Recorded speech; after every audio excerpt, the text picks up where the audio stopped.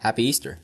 I'm Jacob Hurleman, a seminarian for the Diocese of Austin on my pastoral year at Our Lady of Guadalupe Parish and Temple. And I'm going to be giving a reflection on the readings of today, of Monday of the second week of Easter. Now we've moved out of the time of the octave of Easter, of the 8 days from Easter Sunday to yesterday, Divine Mercy Sunday, where we hear in the Gospel readings the encounters that the disciples and the apostles had of the resurrected Lord, of all the times they met with him, spoke to him, came to believe that yes, Jesus Christ is risen from the dead. And most profoundly, that encounter took place in yesterday's Gospel reading where doubting Thomas came to believe by placing his hands in the side and through the nail marks of the crucified, risen Lord. Now today's Gospel reading from John chapter 3 goes back almost to the beginning of the Gospel of John. But the person that we encounter there, Nicodemus, isn't new. We actually heard about him on Good Friday because he, along with Joseph of Arimathea, took Jesus' body from the cross and laid him in the tomb.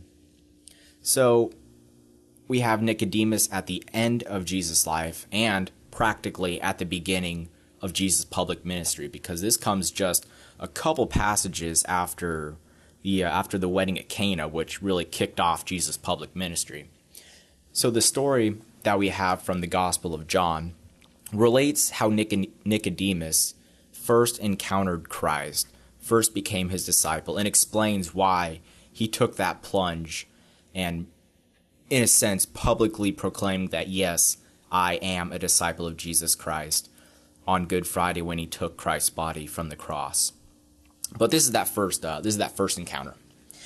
And there's an interesting dialogue that goes on here regarding birth, regarding being born, specifically born from above. And when Nicodemus hears this, he says, heck, I'm an old man. I can't be born again. But obviously, Jesus isn't talking about a physical, biological being born again, but rather he's talking of a birth of the water and the Spirit, clearly alluding to the sacrament of baptism. And this is why it's so important for us Christians, because as Christ says, unless we are born of water and the Spirit, we cannot enter the kingdom of God. If we're not baptized, then we will not have that life within us, that life being the divine life of God, the indwelling of the Trinity, as the fathers of the church, as the saints say, that God, Father, Son, and Spirit dwell within us sacramentally. And the day that we're baptized is just as important to us as the day of our birth.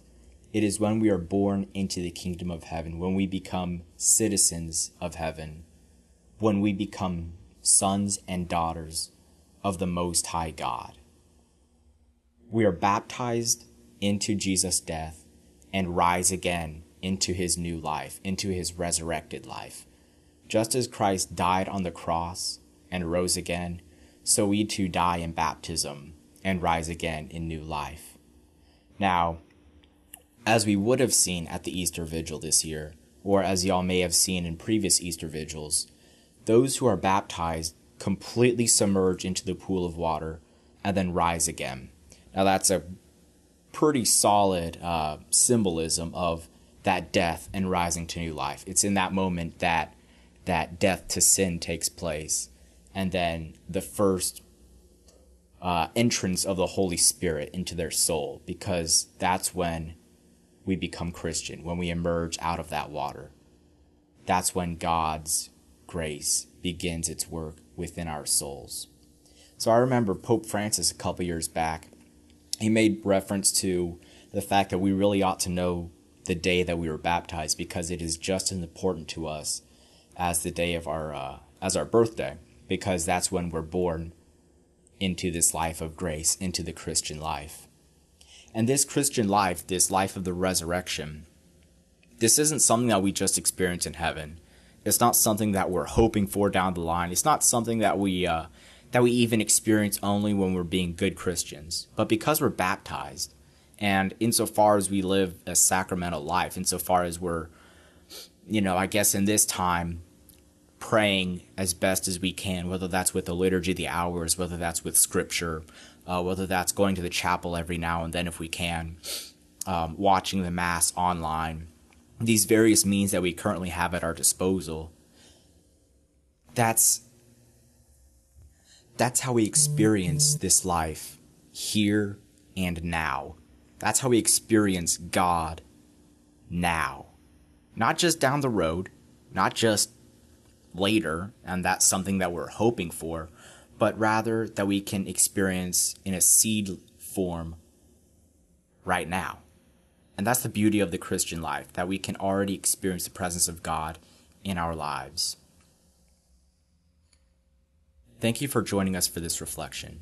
Please know that all the priests, deacons, and seminarians of our diocese are praying for you and your families during this time. Please feel free to share this podcast with anyone that comes to mind. God bless all of you.